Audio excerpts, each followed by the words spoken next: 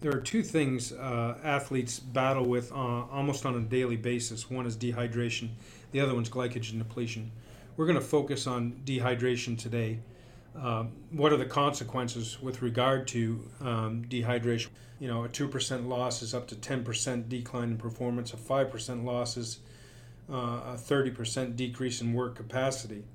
And part of the problem is that we've tried to educate our athletes on how important hydration is, and we seem to be doing, a poor job of it in general as strength and conditioning and sports performance people. We want our athletes to weigh in and weigh out, and typically we get them to weigh in, and what happens is they don't weigh out, and so they can't possibly know what their fluid loss is because all they have is the weigh in. The typical fluid loss in a game or practice is about 1 to 3 liters of sweat, per hour, and that's about 2 to 8 pounds. And this is a large amount of fluid. A typical lineman, for example, in the NFL would lose about 5.8 liters per practice, which is a sodium loss of 5 to 14 grams. And if he doesn't replace that, then he's literally in a situation where the chance for him to pull, strain, or tear, is much greater. And in addition to that, his agility, his endurance, his speed, his power is also going to decline. So, it's imperative for us to look at this in such a way that we're educating them and teaching them about the importance of knowing how to get that fluid back in.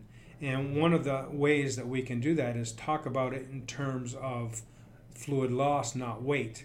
This isn't about scale weight, it's not about fat weight, it's not about muscle, it's literally about fluid.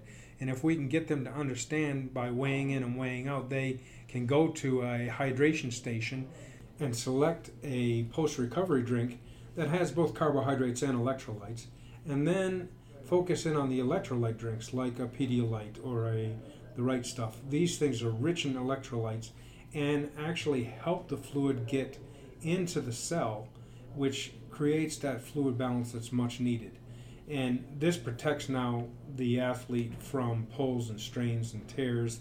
It allows that muscle to be adaptable to speed changes and power changes.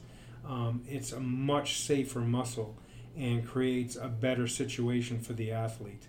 We need to teach them this, and if we do, then we'll be successful in proper hydrating. To get your weekly dose of applied sports science updates, go to CoachMePlus.com and subscribe to our weekly newsletter.